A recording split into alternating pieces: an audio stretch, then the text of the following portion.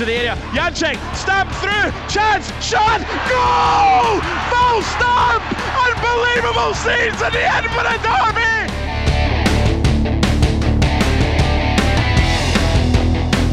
Goes for a goal! Oh! Ali Moustak! What a goal!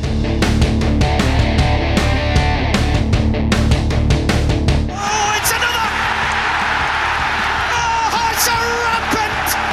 Ryan McGowan makes it 4. Suddenly, it is a rout!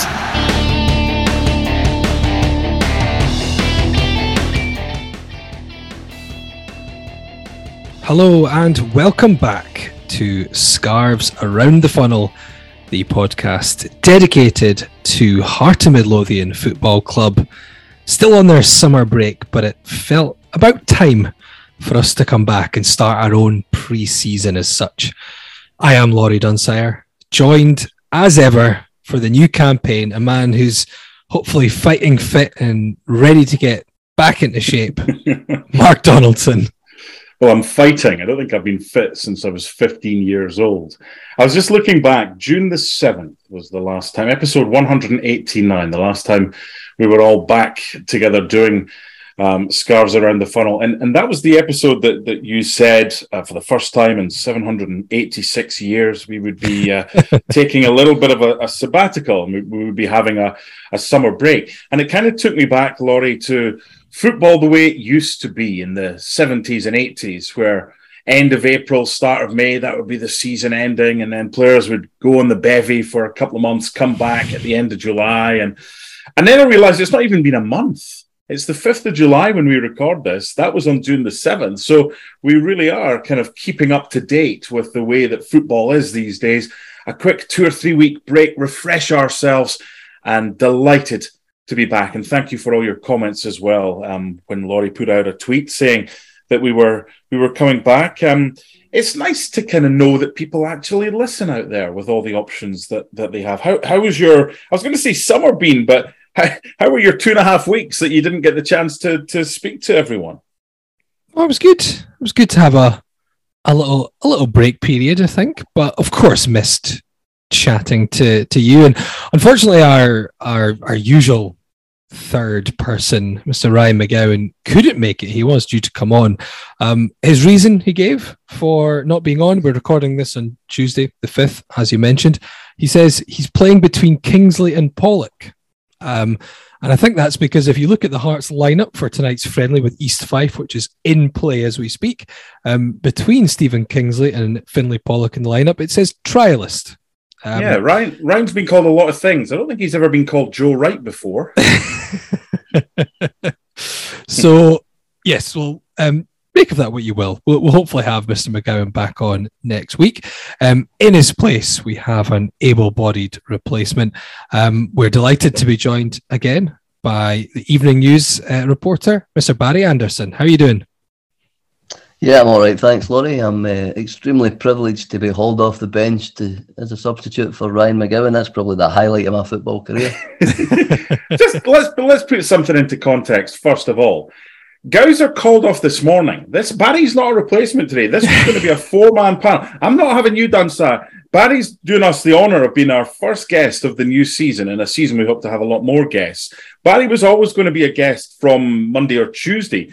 From yesterday. And it wasn't until this morning that Gowser decided to. It's very murky and he's not even telling us what's going on. So I'm looking forward to seeing what's going on. But to say that Barry's a replacement is wrong. Barry was always going to be part of this first episode. And it just so happens that he's number 3. And Gowser is not available tonight. So thank you for joining us, Barry. Nah, no problem. I enjoyed the chat last time. So I'm looking forward to getting our teeth in there again. Just ruin the drama, Mark. It's more drama. Piss off you. Honestly. And I can have a little dig at Ryan just when he's not here. Just to, we'll have to get a last minute replacement because you couldn't come on. The drama is what Gowser's up to.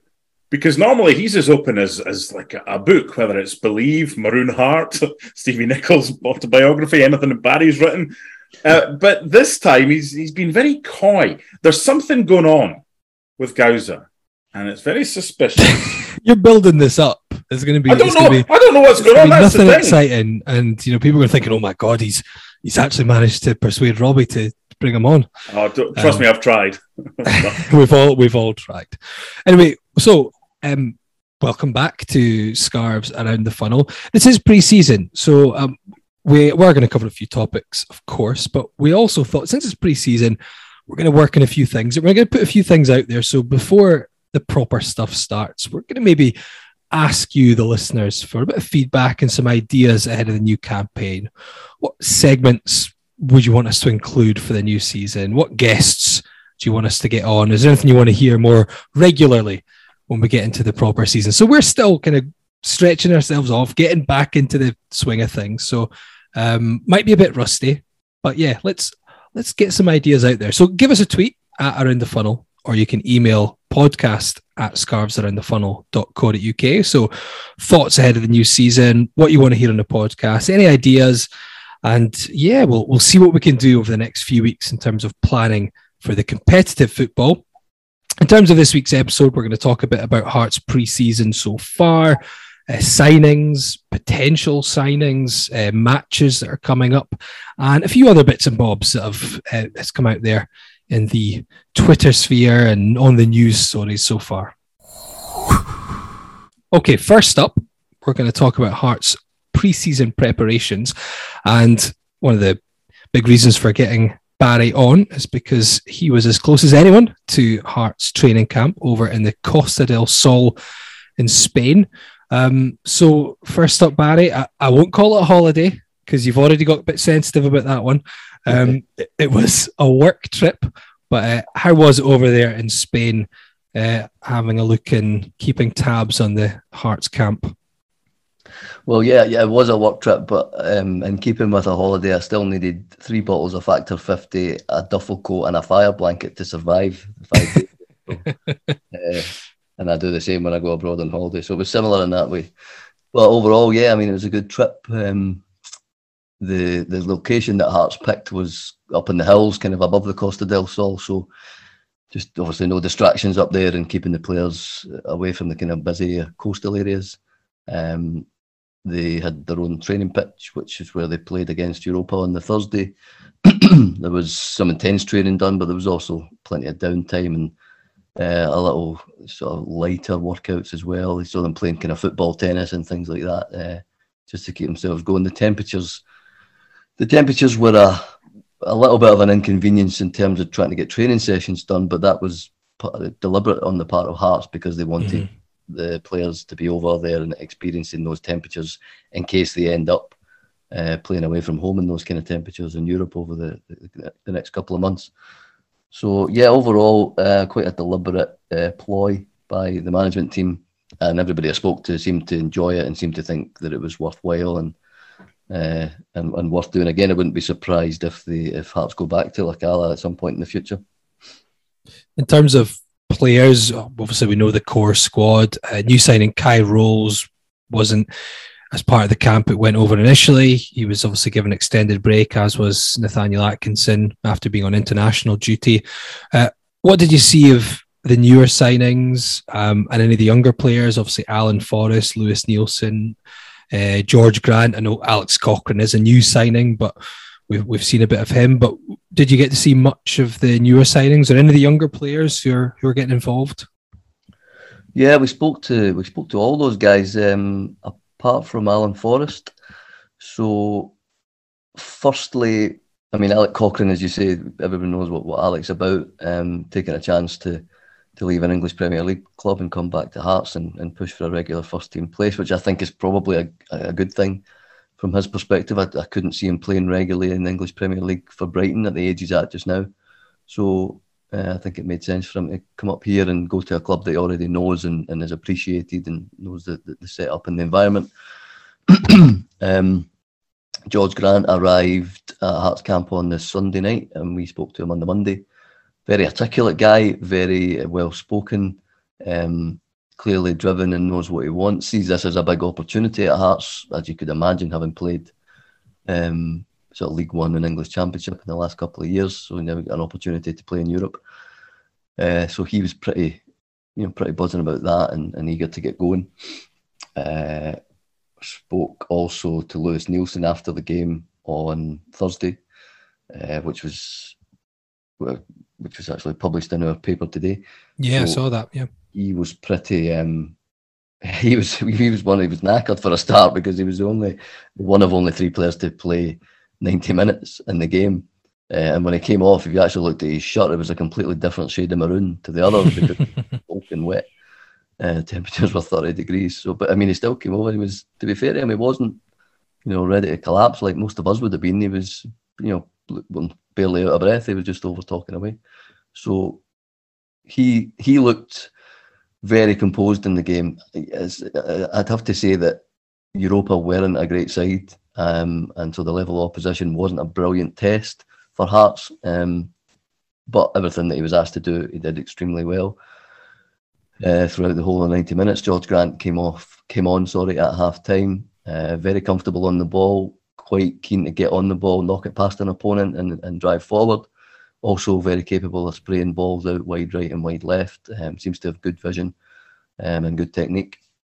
Alan Forrest was excellent, came on at right wing back, scored both the goals, as you might have seen from some of the highlights, but really, a lot of kind of direct running, not just forwards as well, but backwards when he had to track a runner.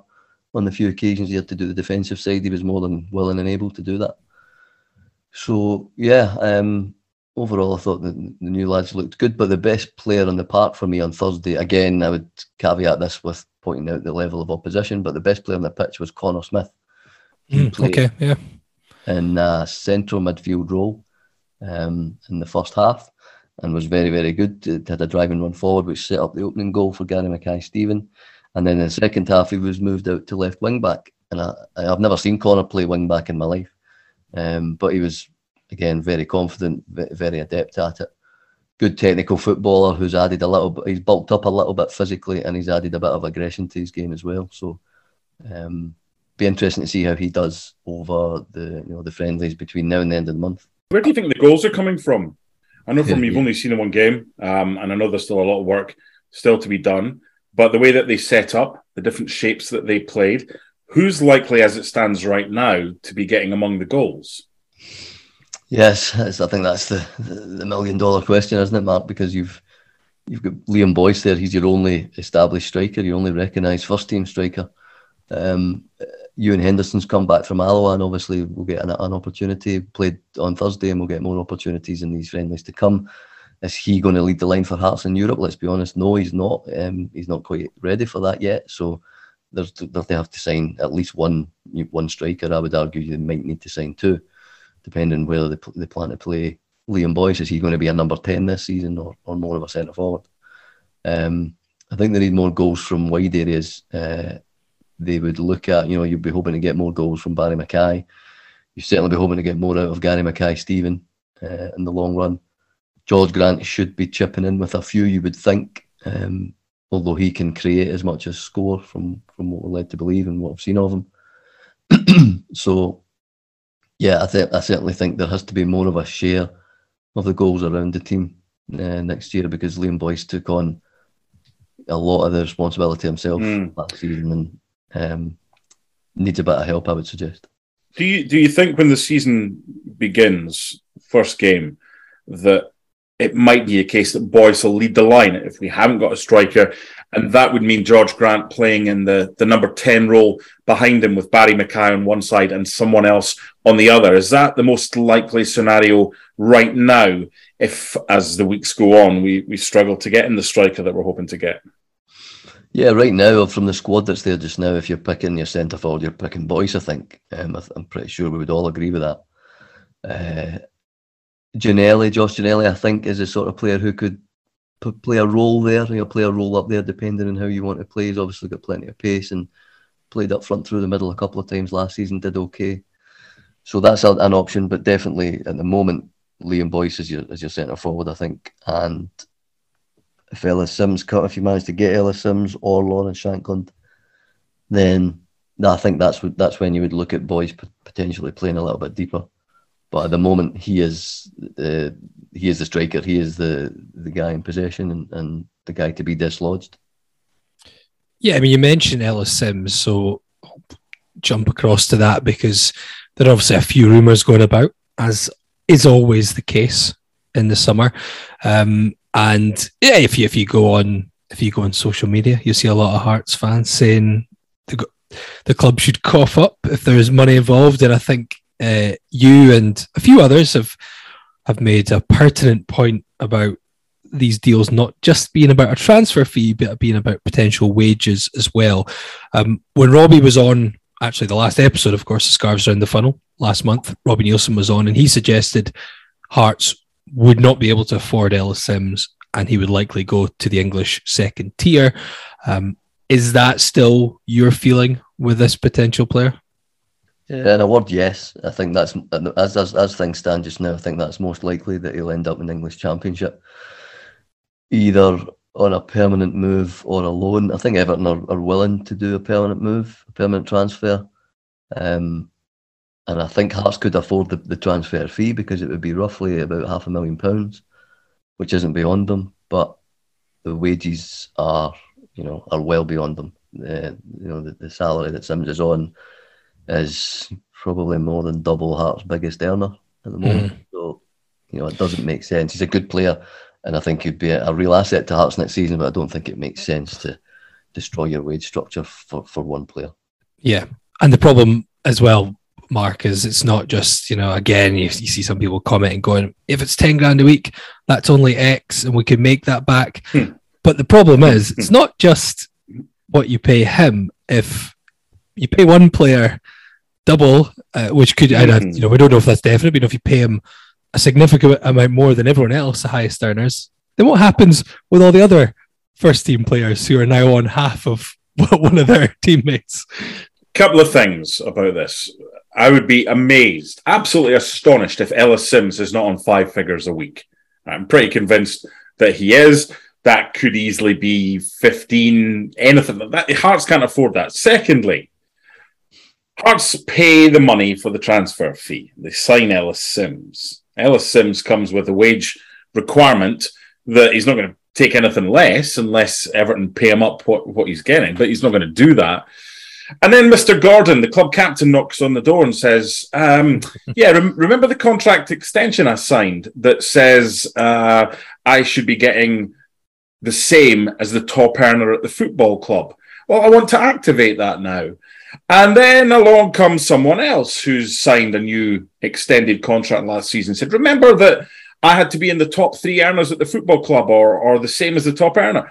It is just it's a house of cards. It ain't going to happen with that. So that's why I'm hoping that if I'm Everton, right, Everton, it would have been different if they'd gone down. And I think Ellis Sims would have been a part of their squad in the Championship, especially now with Richarlison going to Spurs. But they've stayed up, right? So money isn't an issue. They've got owners who are trying to sell Farhad Mashiri. They're trying to move the stadium. Ellis Sims and getting $500,000 or whatever is, for me, if I'm them, I put him back to Hearts, not to the Championship, because, okay, unless he's the top scorer in the Championship and gets 25 goals, that's different.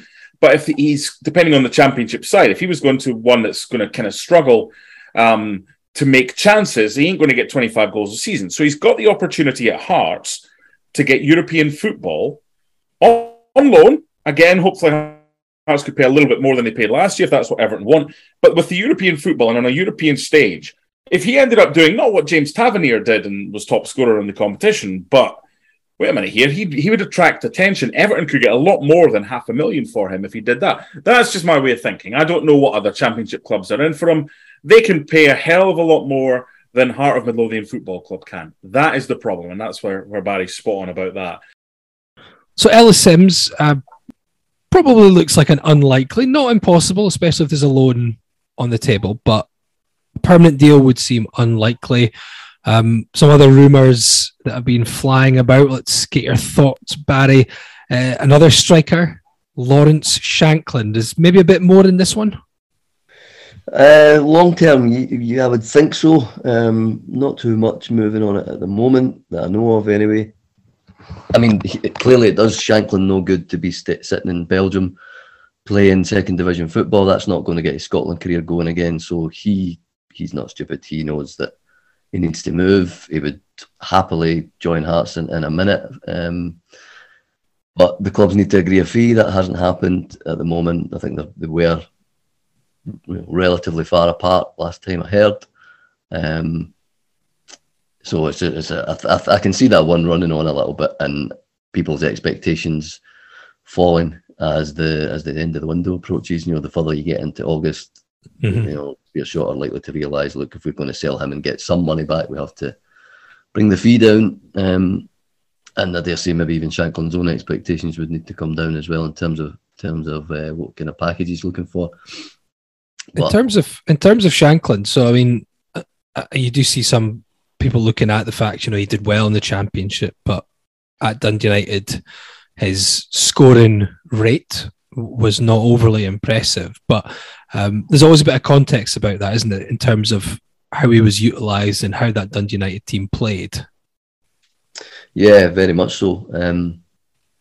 He certainly thrives. It's not like any striker is going to thrive in a team that creates more chances. Hearts create more chances than the Dundee United team that he played in. So it'd be a case of him getting in there and finishing them off. I think he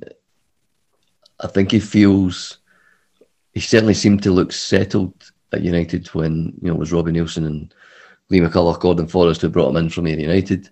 Mm-hmm. And he settled very quickly and was a really good striker for them. So I think that kind of relationship and bond would help him at Hearts. But I mean, there's nothing guaranteed. It's very much a case of wait and see how it develops. He is definitely one of the ones, that's up the top of the priority list.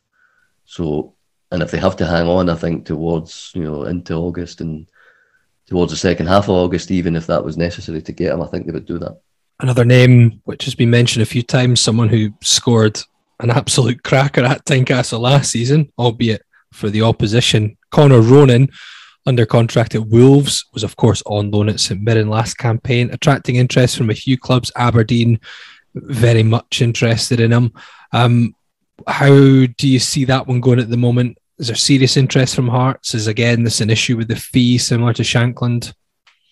Yeah, similar in some ways. There's certainly interest from Hearts. They're just kind of waiting to see how it pans out. Wolves have still to decide what they're going to do with Ronan, if they're going to sell him, if they're going to loan him out, if he's going to stay there and be part of the first team squad. I think that's still to be decided over the next few weeks as they get into their pre-season. So Hearts will wait and see what transpires. And if he's leaving, whether it be loan or permanent, I think they would think that Hearts would think they would have a decent chance of getting him. Again, the lure of European football is an advantage that they have over Aberdeen, but you could look at it the other way, and Aberdeen have a manager there who did well for Ronan when he was at St Mirren last season and got a fair amount out of him. So there's clearly a relationship in place there. So that might work in their favour, who knows. Where do you think Connor Ronan would fit into the team then if Hearts were to acquire him with the likes of George Grant maybe playing slightly more advanced? Would Connor Ronan be the deeper player in that? Well, if you're looking at them playing 3-4-3, 3-4-2-1, if you want to be specific about it, then Ronan clearly fits into one of the two, the two behind the striker. Yeah. And if you're playing 4-2-3-1, then he can play, I think, anywhere across the three behind the striker. So there's plenty of options there. And I think it's becoming quite clear that the management team at Hearts feel that they want more options in there. I don't think they feel there was enough quality last season. I think they felt they created chances but could have created more, and certainly feel they could have and should have scored more. So I think the feeling is if they create more competition in that area, then one player will drive another player on and so on, because you'll have potentially, you would have, well, at the moment anyway, you've got Mackay Steven, you've got George Grant, you've got Barry Mackay, you've got Josh Ginnelly. Liam Boyce also, maybe, if he's going to be played in a kind of number 10 role, a withdrawn role off a striker. So there's 5 guys. If you add Connor Ronan to that mix, there's 6. That's a fair number to be competing for potentially only 2 or 3 spots. So it's going to get pretty intense. And I think that's what they want to happen. I think they want that intensity of competition for next season. And one of the other, well, not really a rumour as such, because he is with Hearts just now, albeit as a trialist. It's not Ryan McGowan. It's the man who's just scored, just as we've been recording this. Here's the Hearts tweet. A good set-piece delivery from Grant on the left finds trialist who scores with a diving header to make it 3. That's in the first half in this friendly against East Fife, which is currently 3-0 to Hearts at the break. Now, that trialist is centre-back, former Doncaster player Joe Wright, who has been linked to Hearts quite a bit, hasn't he, Barry? He's had a very serious injury, which has kept him out for quite some time. The likelihood of him becoming a permanent player at Hearts? I genuinely don't know at this minute, because it all depends how he copes. They certainly like him because they had a deal in place to sign him last May 2021. They had a deal in place that he was coming in, and the terms and everything were agreed. So that for that injury, ankle and knee, I think he did in his final game for Doncaster Rovers. That's left, it's a huge setback for him, and he's had to work so hard to try and get to this point where he's able to come in and train with Hearts. So now he's got that opportunity, he's clearly going to want to take it. And scoring on your debut as a trialist, you can't do much more than that. So he's creating a little bit of an impression already. I heard good things about him. I haven't seen a lot of him, bits and pieces here and there, but I did hear good things about him from people I spoke to down south, who said that he was a good big player who would suit the Scottish game, but was also composed and cultured enough to improve and become an even better defender and better distributor of the ball. So I think it's a case of watch this space. Hearts certainly want another centre back, another right-sided centre back specifically. He fits that mould, so it'll be a case of just seeing how he copes with the fitness side of things, and whether he's fully recovered and rehabilitated and over these injury problems that he's had. Mark, when we had Robbie on the podcast, he talked about the squad for the coming season, and he talked about looking at making it a squad of around 24. And the way he said he was looking to have it structured was 18 first-team players and 6. His words were to help out. So I think what his meaning was 6 players that you would easily rotate in the starting 11 should be good enough to start in any game, and 6 players, so we've seen more squad players could come in and do a job, but not necessarily a first pick if everyone's available. So it was interesting. I was looking at the squad we currently have. It's quite tricky to decide on who falls into that 18, because you could say we've got 18 first team players at least.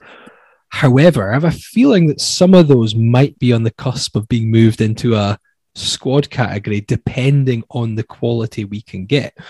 I was trying to play a little game, so I'll see what you think of this. So that I was trying to think, who's the 18 senior just now? And I went through and I went Gordon, Michael Smith, Kingsley, Haring, Benny Beningame, McAneff, Boyce, Gary Mackay-Stephen, Atkinson, Devlin, Halliday, Mackay, Halkett, Sibic, Ginnelly, Rolls, Cochrane, Grant. However, there are 3 or 4 of those that I feel could get, I don't want to say demoted, but go down the pecking order ever so slightly. And squad, I've put the likes of Stewart, Forrest, Nielsen, and then you've got youngsters, Connor Smith, Ewan Henderson, Finlay Pollock. We don't know what will happen with them. Do you think that's where we'll be at just now in terms of the squad, that some players are possibly their position between being a first team pick and a squad player will be decided on what quality we can get in? Maybe. This is very similar. I did a piece on ESPN FC yesterday with Craig Burley looking for his predictions for the year ahead.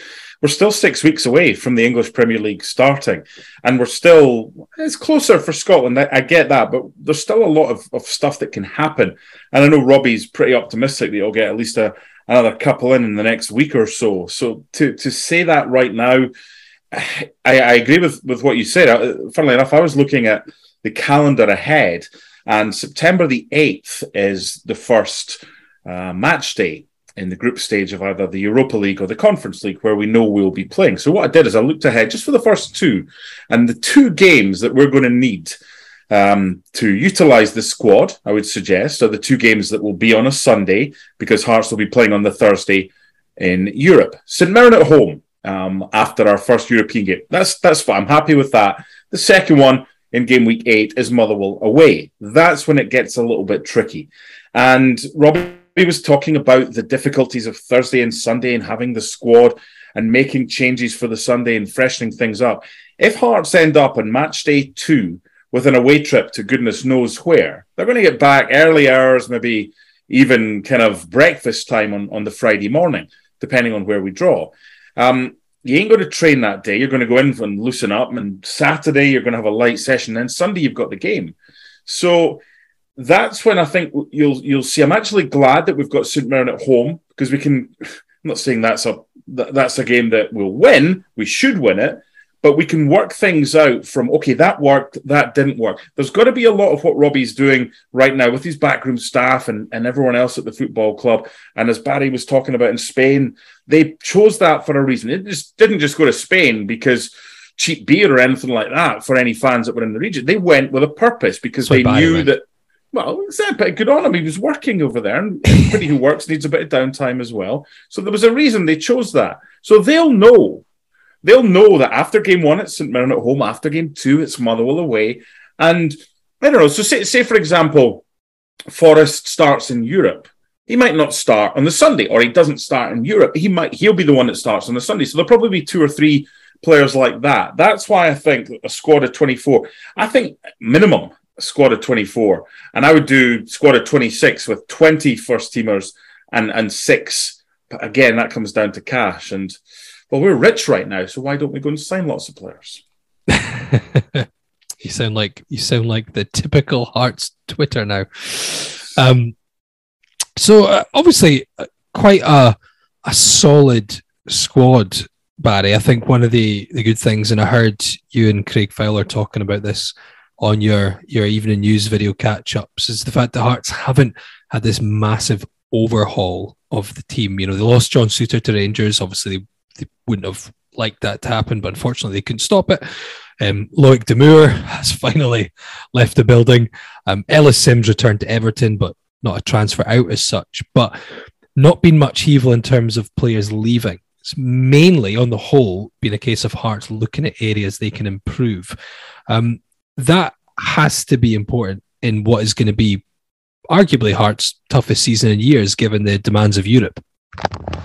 Yeah, absolutely, Laurie. I mean, you guys will know yourself, you're totally invested in everything that Hearts do. How many seasons, twice a season really, summer and the winter transfer window, has there been complaints about Hearts overhauling their squad and needing to overhaul their squad because they've changed manager or too many failed signings or whatever the reason was?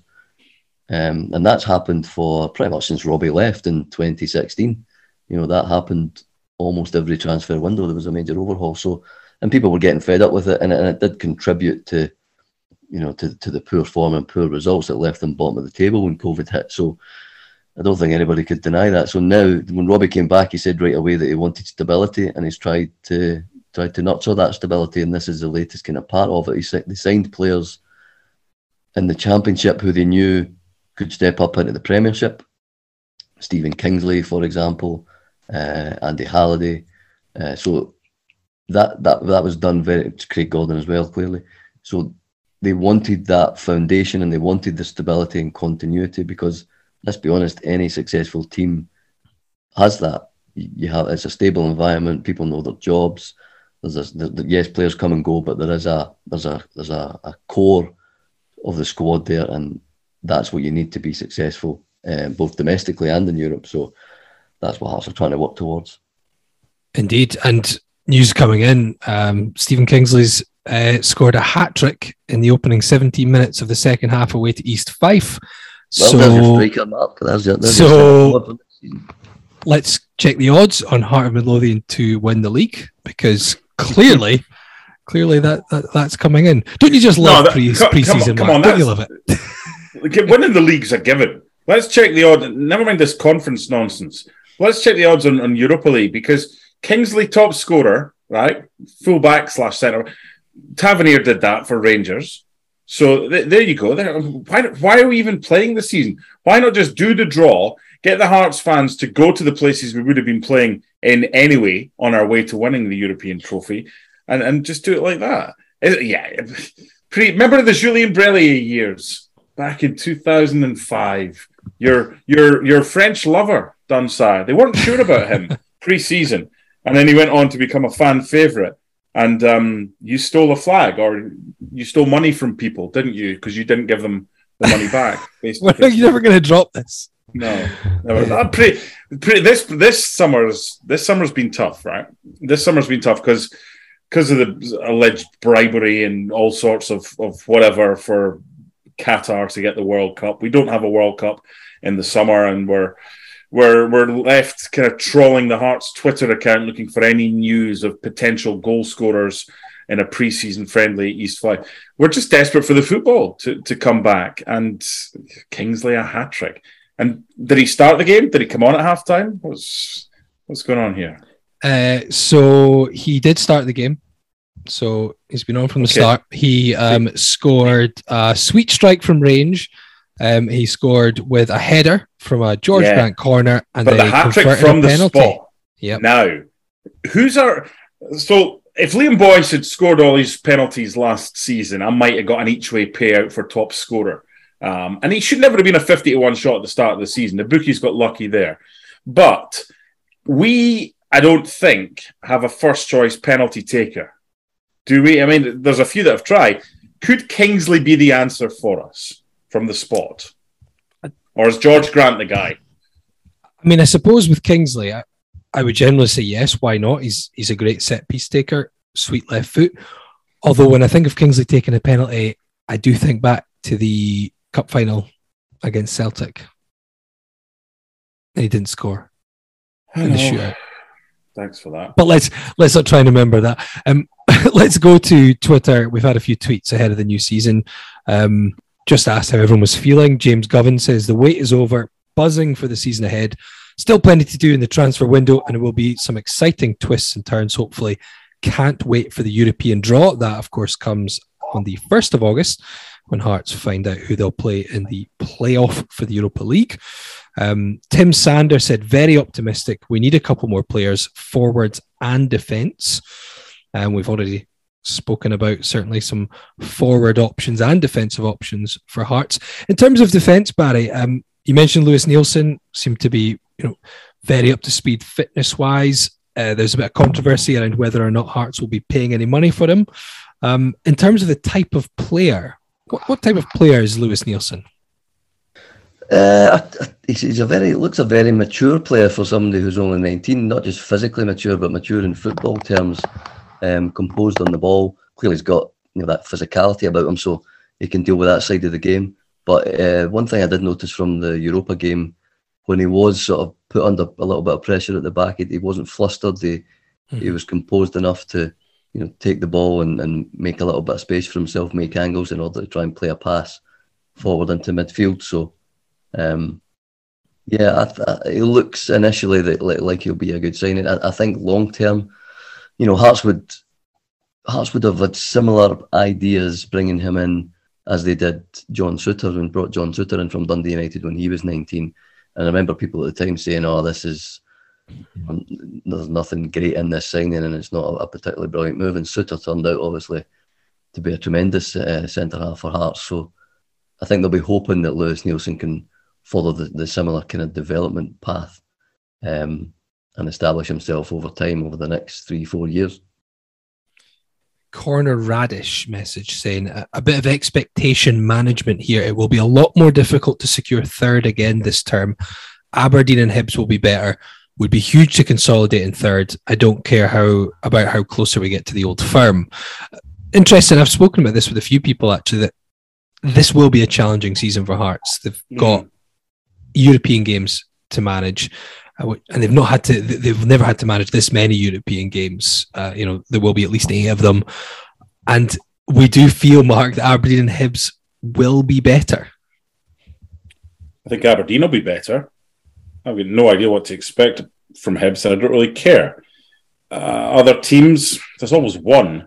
I mean, Dundee United, we should be finishing third. And if we didn't have Europe, and we didn't finish third, it would be a huge disappointment. But this is the great unknown. It's a minimum of 8 games 2 qualifiers to decide if it's the Europa League or the Conference League, and then 6 games, 3 on our travels. So we're going to get back in the middle of the night on Friday and then play 3 games on Sunday in half the time we're in the group. So I remember this time last year, a bit closer at the season, we did predictions. You got it spot on. You said 3rd. I said 4th. I'm not as confident this year. If we'd had previous about, okay, right, we can learn from that. We did that in Europe, but then we didn't do that on a Sunday or whatever. Right, we can learn from it. We don't have that yet. So there's a bit of kind of flying without wings about this. But I don't think the rest of the teams in the league out with Rangers and Celtic are very good. So it's a tough one. I think European football this season, if we finish no lower than 4th and get European football the following season, and I think if we can somehow sneak to after Christmas, I think that would be a successful season. If we don't get after Christmas, I think we kind of have to finish 3rd again, because otherwise they'll be saying, "Oh, well, they're on a hiding to nothing here." It's great to look forward to, but this will be very, very difficult with the squad of only 24 and 18 first-teamers and 6 others. I think you're asking a lot to finish 3rd and try and get after Christmas, having played 8 European ties. This is going to be a tough season for Hearts. Thankfully, a lot of the other teams in the league shouldn't be that great, but they'll be fresher on a Sunday when they play us, won't they? I don't know what you're talking about. The season's going to be easy. Look at that. Hearts are 7-0 up now. Alan Forrest comes on, makes it 7 against East Fife. Only 64 minutes in the clock. We're walking the league. Eddie message saying, should be another good season, but I hope we are concentrating on finding a solid backup keeper to Craig Gordon. #1 priority. Interestingly, Barry, it's not a position that I've seen any rumours about. I don't know if you've heard anything. It's certainly a position I would expect Hearts to be looking to bring a player in, or is there potential that Harry Stone might make up the 3 keepers for the new campaign? Yeah, there's not been a lot said about it, and Harry Stone was obviously over in Spain last week, and is seen by Hearts as a potential future number 1. So if you're going to blood him, you have to do it fairly soon. I think, I don't know if you would look at a situation where he might play in some of maybe the Premier Sports Cup games, knockout rounds, obviously, because Hearts are not in the group stages. So is that an option? Possibly. But then what about Ross Stewart? He's firmly regarded as the second choice keeper. Where does he fit in? Clearly no one's going to get in ahead of Craig Gordon at the moment. So it's a little bit of a puzzle for Hearts, because they do need to look beyond Gordon eventually. He's not going to be there forever, and they do have to make sure there's another option around there. And Harry Stone is clearly a very good goalkeeper, and does at the moment anyway seem to have that potential to be number 1, but he has to play more games. It's a challenging position, this one, isn't it, Mark? Because you can, most other positions in the park, not only can players be slightly more flexible, and if they play left back, they might be able to play centre back or whatnot, or they could play left or right side midfield. So you can blood players, or you can give a player 15-20 minutes at the end of a game if you're comfortable. Take the senior player off. When you're a goalkeeper, and your goalkeeper is your best player, and he's not someone you're going to find a backup who's anywhere near as good, it's very hard to find a player and then convince them to come and sign for you if they know the only way they're going to play is if that number 1 is basically suspended or injured. A lot of this is down to Craig Gordon. Craig Gordon has 70 caps for Scotland right now, so there's no chance of him retiring in the kind of short term. He'll play at least another couple of seasons, I reckon. He'll definitely play this season, and I'm pretty sure that he'll play the following season, because it was a 2-year contract that he signed, wasn't it? Yes, it was like I think it was 2.5 at the time, wasn't it? So it was another 2 full seasons. Yeah, it was through until summer of 2024, right? So he's going to play those 2. He's going to have his eye on playing for Scotland, getting beyond Tom Boyd, which will happen, and then maybe trying to get towards Darren Fletcher above Paul McStay and Alex McLeish. So Craig's on 70, McStay's on 76, McLeish is on 77, and Fletcher's on 80. Tom Boyd's on 72. this is all getting to the fact that he ain't going anywhere for at least the next 2 years. So there's a reason that Harry Stone will probably end up, because they want him playing games. He ain't going to be Craig Gordon's replacement if he spends the next 2 years on the Hearts bench. They want him playing games. And I know it didn't work out at Partick Thistle because I think he got suspended, or he made an error or something, and the guy that came in kept loads of clean sheets in a row, and Harry didn't get his gig back, so they ended up sending him back to Albion Rovers.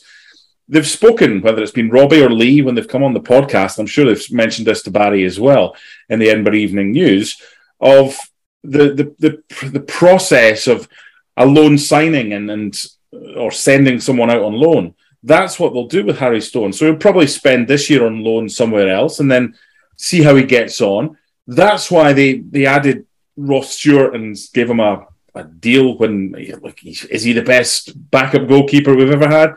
No, he's not. But the problem we've got is if Craig gets hurt.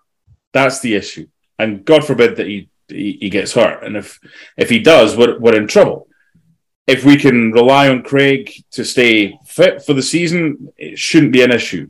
But we don't have a very good backup, I think, right now, compared to what we could have.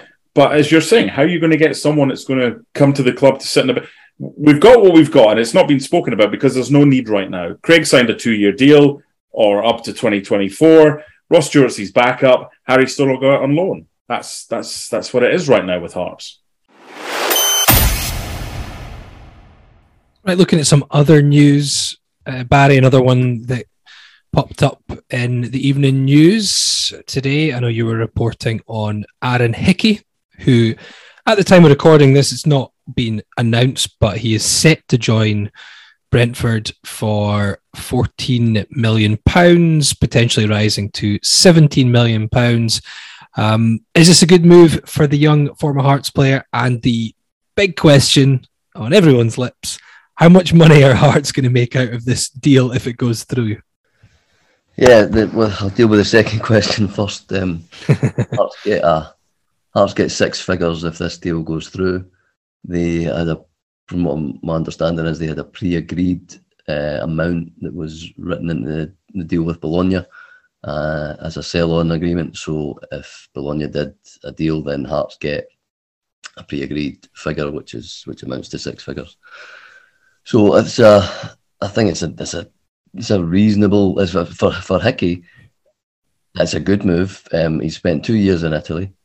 He's clearly a more developed player now than he was before he went there. He's probably picked up another language, had some brilliant life experience, and now he comes to play in the English Premier League for a club that, okay, they're not going to be winning the English Premier League and probably not even challenging for Europe, but he's more likely to play every week there than he would be if he'd have gone to an Arsenal who were reportedly interested. I'm not entirely convinced just how strong their interest was, but they were certainly one of a few clubs who looked at him. So I think for Hickey, it's a great move to one of the best, if not the best, league in the world, and at an age where he's just come into the Scotland squad and is looking to try and cement a regular place there. It's a step up in my opinion.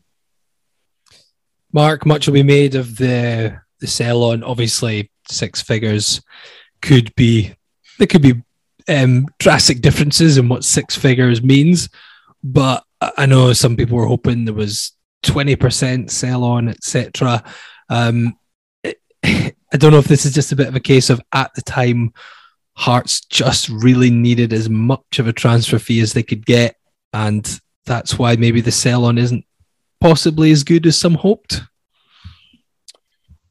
First of all, no one knows for sure, right? Because you two are in a better position than most, because you've heard from those. Barry just told us.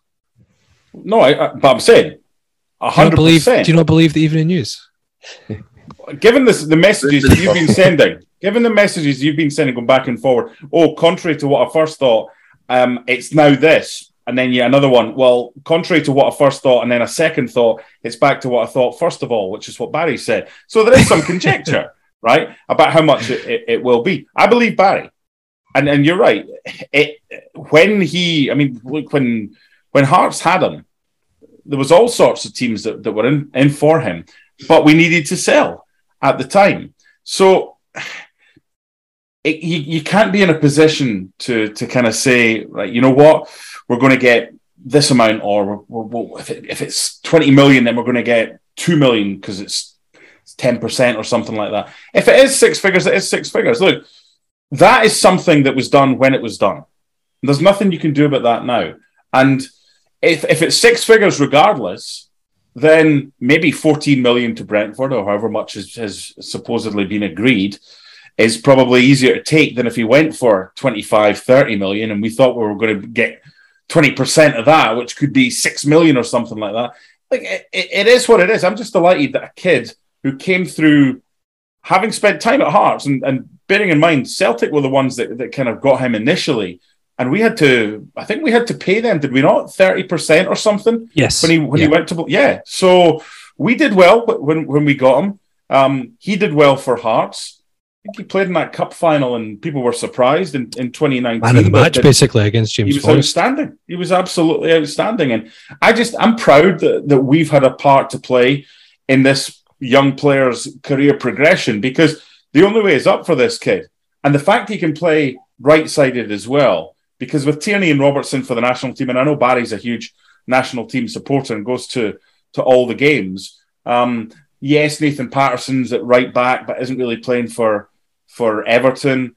Tony Ralston at Celtic did all right when he got his debut. There's got to be a chance, Barry, that Aaron Hickey at right back or right wing back, depending on the formation that Steve Clarke goes with, is a mainstay in that Scotland team in the future.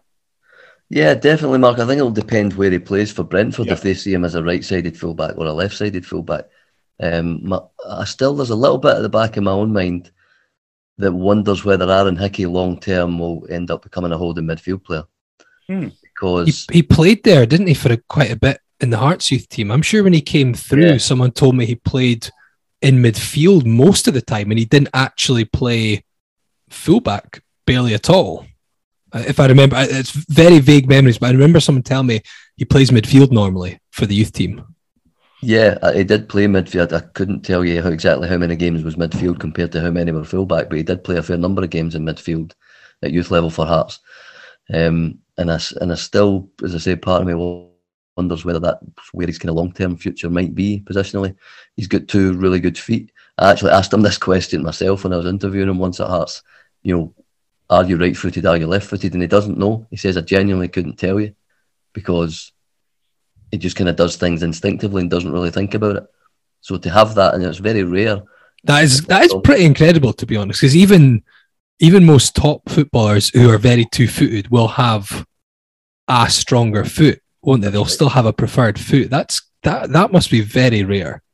Yeah, well, that's what I'm thinking. So if you're that, if you're that talented and you can use both feet equally as well, then surely the centre of the park's your place. He's fairly decent in the air, reads the game well, mobile enough, technically good, good on the ball, able to see a pass and execute it. So, I'm sure he could play centre midfield if someone asked him to. But Mark's right. I think in terms of Scotland, I think he has to certainly the right side of the pitch. If you're talking full-back positions, the right side is more attainable for him than the left at the moment. So you might want to look at that. And as regards Scotland for centre midfield, we're obviously really well provided for in there with Gilmore and McGregor and McGinn, McTominay potentially. Alan Campbell's just got a cap, so Ryan Jack as well. So there's no shortage of competition. Certainly be interesting to see if and when that move goes ahead, how Aaron Hickey does in the English top flight, and of course for the national team as well. I was just putting out there about the fee. I think it's a difficult one. I know many fans will react to it and think we should have had a percentage, a sell-on percentage agreed, but he didn't have long left on his contract. We needed as much cash up front as we could get, and I'm not privy to any information about how that deal went ahead or the specifics, but I feel at that time Hearts needing as much money up front as they could maybe didn't have as much leeway, as much negotiating power as they would have liked in that transfer. And you just can't tell. I'll have to say at the time, I think it was a good deal to take at that time, when COVID had just hit and the games had been stopped, and we're talking about coming back with no fans. They'd just been relegated. So it was one of those situations where try and squeeze as much as we can out of it and take what's on offer, and they did that. Yeah, and I think the thing as well is I'd be lying if I said, thinking back, oh no, he's going to go on and do great things. He's going to make a lot of money for his next transfer. I thought he looked a real talent, but I've said that about countless players who've come through Hearts and we've never seen them again. So I'd be lying if I said at that point, after less than 10 games, wasn't it, when he was first touted around. I know he played obviously a lot more the following season at the cup final, but he didn't stand out to me as definitely he's going to make it. I was actually quite surprised he got moved to Serie A, to be honest, because there were spells in that season. It was a tough season to judge because he was a teenager and it was a very poor Hearts team, but there were spells he really struggled. So yeah, hindsight is a wonderful and awful thing in equal measure at times.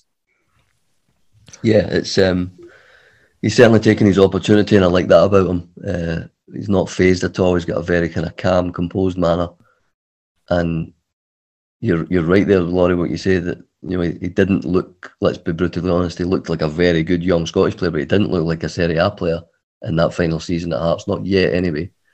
But he's gone over there and he's clearly worked his backside off to improve, and he's been coached extremely well, and he's taken his opportunities. I watched a few of his games for Bologna, as I'm sure you guys did as well, and he certainly didn't look out of place. In fact, in a couple of the games he looked like one of Bologna's better players, so fair play to him. Great opportunity for him now in Brentford.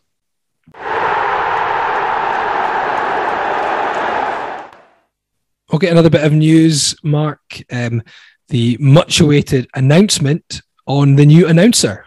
Scott Wilson obviously didn't retire completely from Hearts. He'll still be doing hospitality duties and hosting duties, but in terms of stadium announcement, last season was his final one at the helm for Hearts, and that obviously led to many applications and lots of rumours and links. And today, on the 5th of July, we've had confirmation that Graham Easton and Keith Easton, brothers, will be taking over the duties. Very experienced in this area, and I think at least one of them reasonably well.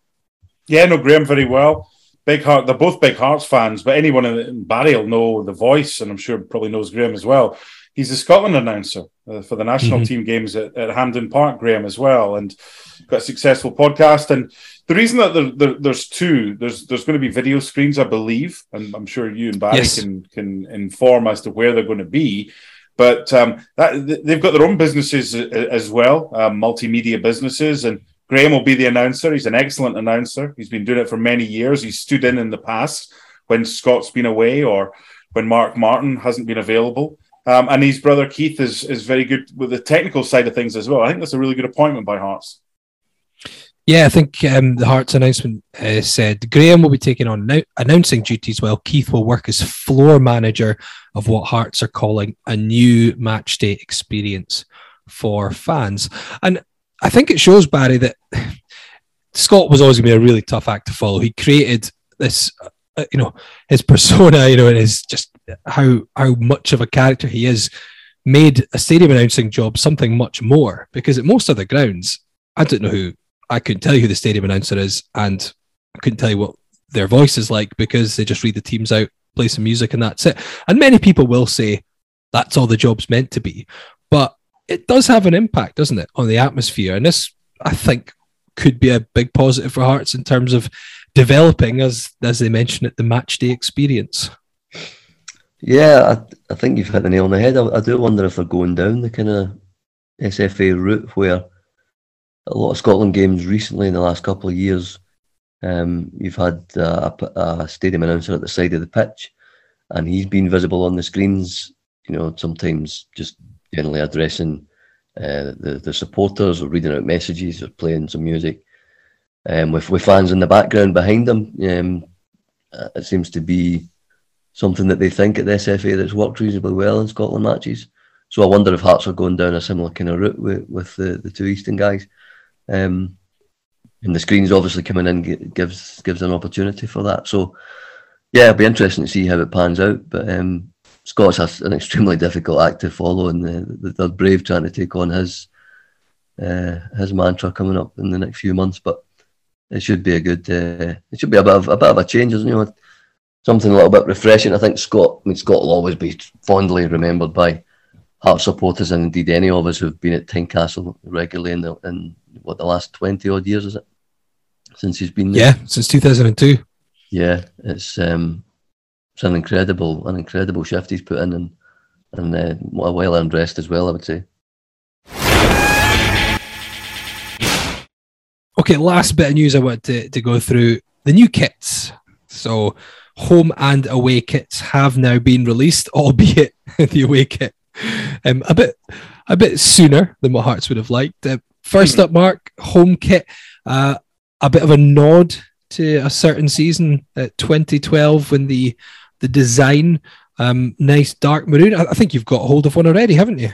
Yeah, Mum sent one over. She went into the store when it was on sale and bought me one. I like it. The neck, the collar. There's just something. That's the only thing. It's the smallest, not criticism, whatever. It's just personal taste as well. I just felt they could have done something a little bit better with that. But on the whole, I think it's a really nice kit. I love the away one as well, and it's no surprise to see the club put out a tweet yesterday saying there's not many sizes available. Will hopefully be restocked by the end of the month. It just seems that everything the club is doing right now that's visual and visible to the fan, the punter, they're doing well. And we, the three of us, can all remember times where we didn't know our arse from our elbow. And we still don't. The club. No, I'm talking about the club. Can't speak for Barry, but you and I are in that boat. But we made a mess of things a lot of the time. A lot of that has been rectified. A lot of things has been turned around. The club just seems to be very well run right now, and I don't think that will be appreciated for maybe a generation or whatever until the next owners or whoever come in. Hopefully, the fan ownership can continue for as long as possible.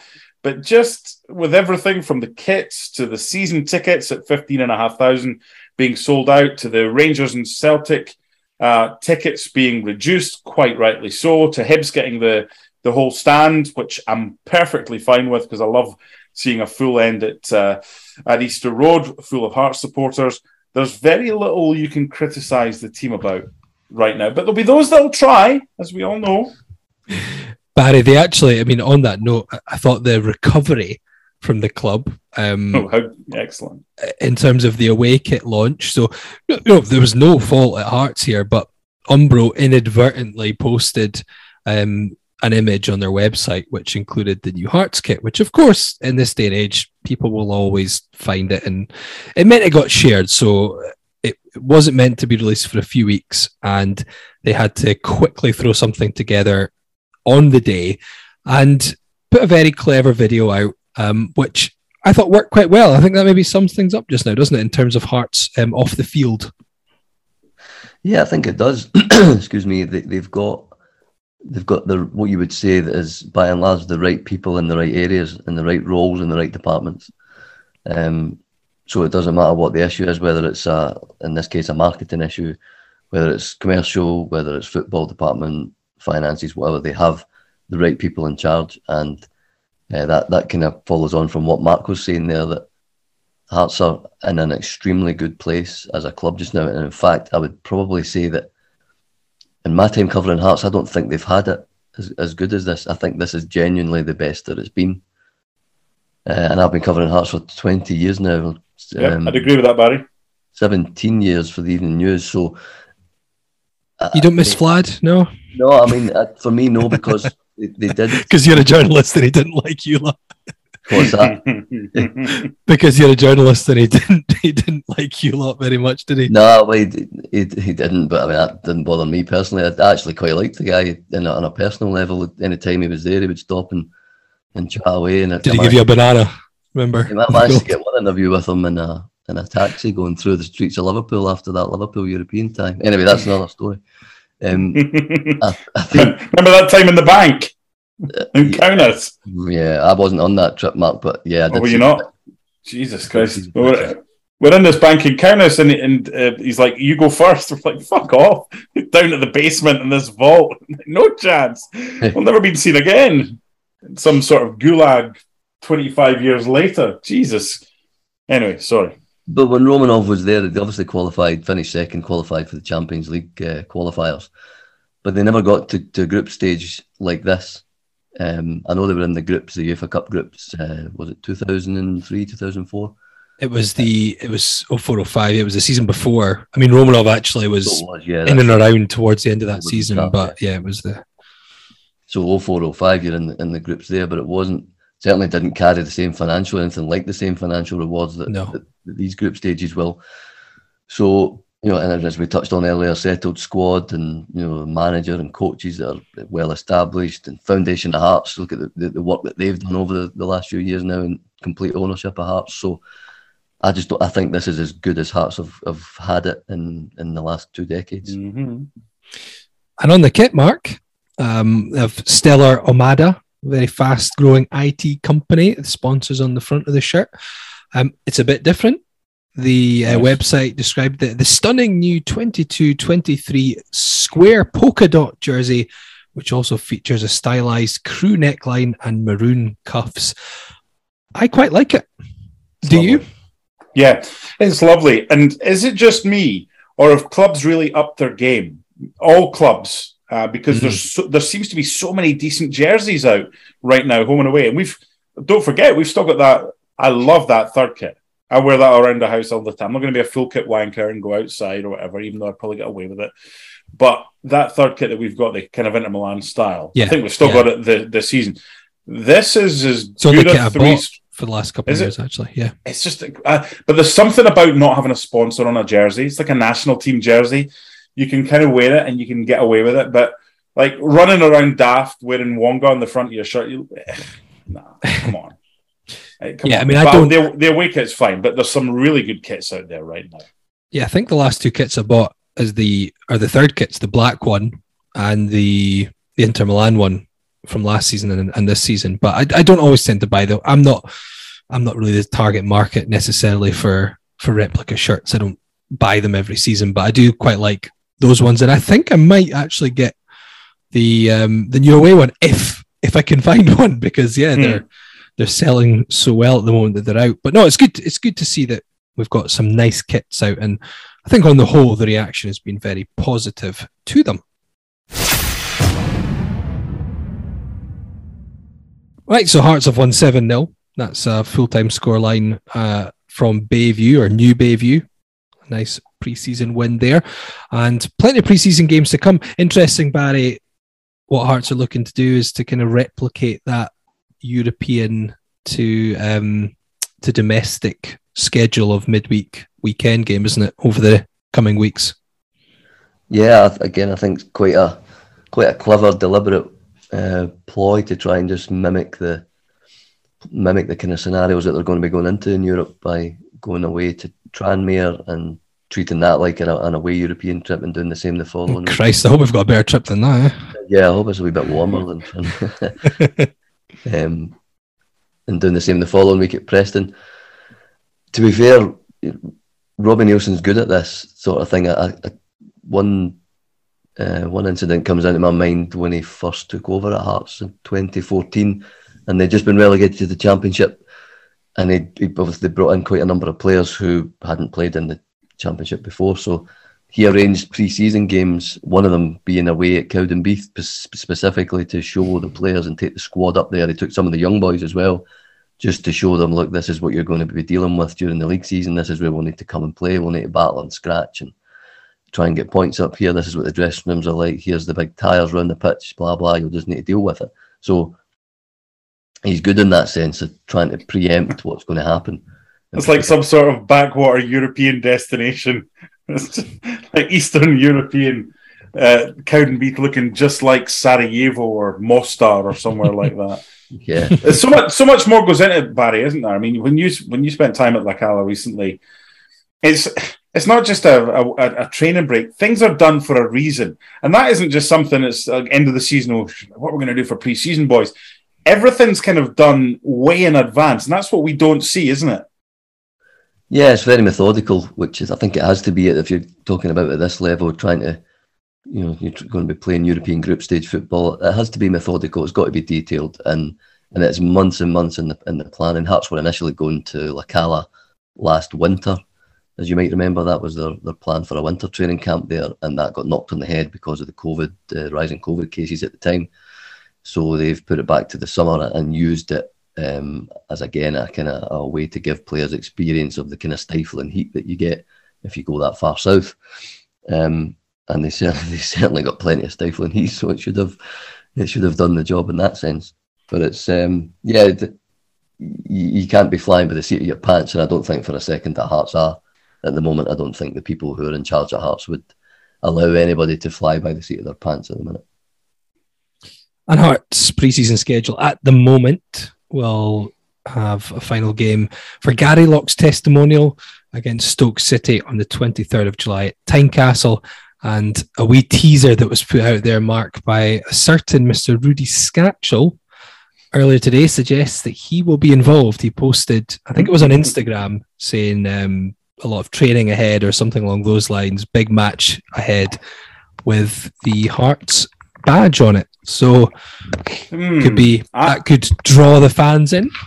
I wonder, and I haven't seen many testimonials. There's not too many of them around these days. But could Rudy Scatchell be the only one that takes the ball off the player whose testimonial it is for the last minute penalty and says, "No, I'll take it"? Or if my memory serves me correctly, and a few of the boys who were his teammates, including a certain Mr. McGowan, said that Rudy Scatchell, despite he had a hammer of a left foot, was never someone that was overly comfortable taking penalties. Is that right? But he'd still find a way, I'm sure, to become the hero of the game. Didn't take penalties in matches generally. No, so, Hartley was obviously around in his first spell. But yeah, I think Ryan did mention something like that. But no, it'll be a good occasion, I think. And it'll be great for Lockie as well. Obviously, a well-deserved occasion. Hopefully there's a good crowd at Tynecastle for it. I think we've covered almost everything in terms of pre-season so far. Thank you for joining us, Barry. We really appreciate it. Yeah, thanks, Barry. No problem. It was good to chat, good to catch up as well. First of many this season, hopefully. First of many good chats, and hopefully first of many good results for Hearts as well. Indeed, yes, we will. Fingers crossed. I was going to say we'll get you back on in January, and we'll try and see if we can get any more rumours out of you at that point. I don't get much out of me. I don't know what's going on. Next week we've got someone I've been trying to get on for a while, and I'm delighted to confirm that next week's guest, following on from Mr. Barry Anderson and pre-season episode 1, is someone who I just loved the way that he played the game, because he left these all on the pitch in the 80s for Hearts, went on to become our manager and brought through a number of young, talented players as well. And part of the reason for getting him on next week and the timing is to compare and contrast pre-season of yesteryear to the pre-season of today. Barry was talking about La Cala in Spain and everything that went on there. They're all wearing their kind of vests so the club can monitor heart rates and everything else and their fitness. It wasn't like that when our next week's guest spent time at Gullin with the 85-86 boys. Sandy Clark will be joining us next week on Around the Funnel, and I'm really looking forward to that. Most definitely. Looking forward to having Sandy Clark on the podcast, and we can maybe ask him about that time that he didn't give Mark de Vries man of the match when he scored 4 goals in the derby. We have to ask him. By the way, I've seen people on the end of Sandy Clark's wrath. You can ask him that question. You're good at them. You do that with Robbie. We just do the softball questions. You can ask him that. Jean-Louis Valois got the man of the match that day, didn't he? He did indeed. Thank you for listening to the first episode of our pre-season series, if you will. And Again, as I mentioned, we're looking ahead to the new season. We'll maybe make some tweaks. So if you've got any ideas, any feedback, any segments you'd like us to include for the new campaign when the competitive football starts, or any guests you'd like us to try and get on, then do let us know. You can tweet at Around the Funnel, or you can email podcast@scarvesaroundthefunnel.co.uk. Thanks again to Barry for joining us. Thank you to Mark as well. And hopefully all will be revealed as to what's going on with Mr. McGowan by the time we're next on. Until then, goodbye. Here comes the summer sun.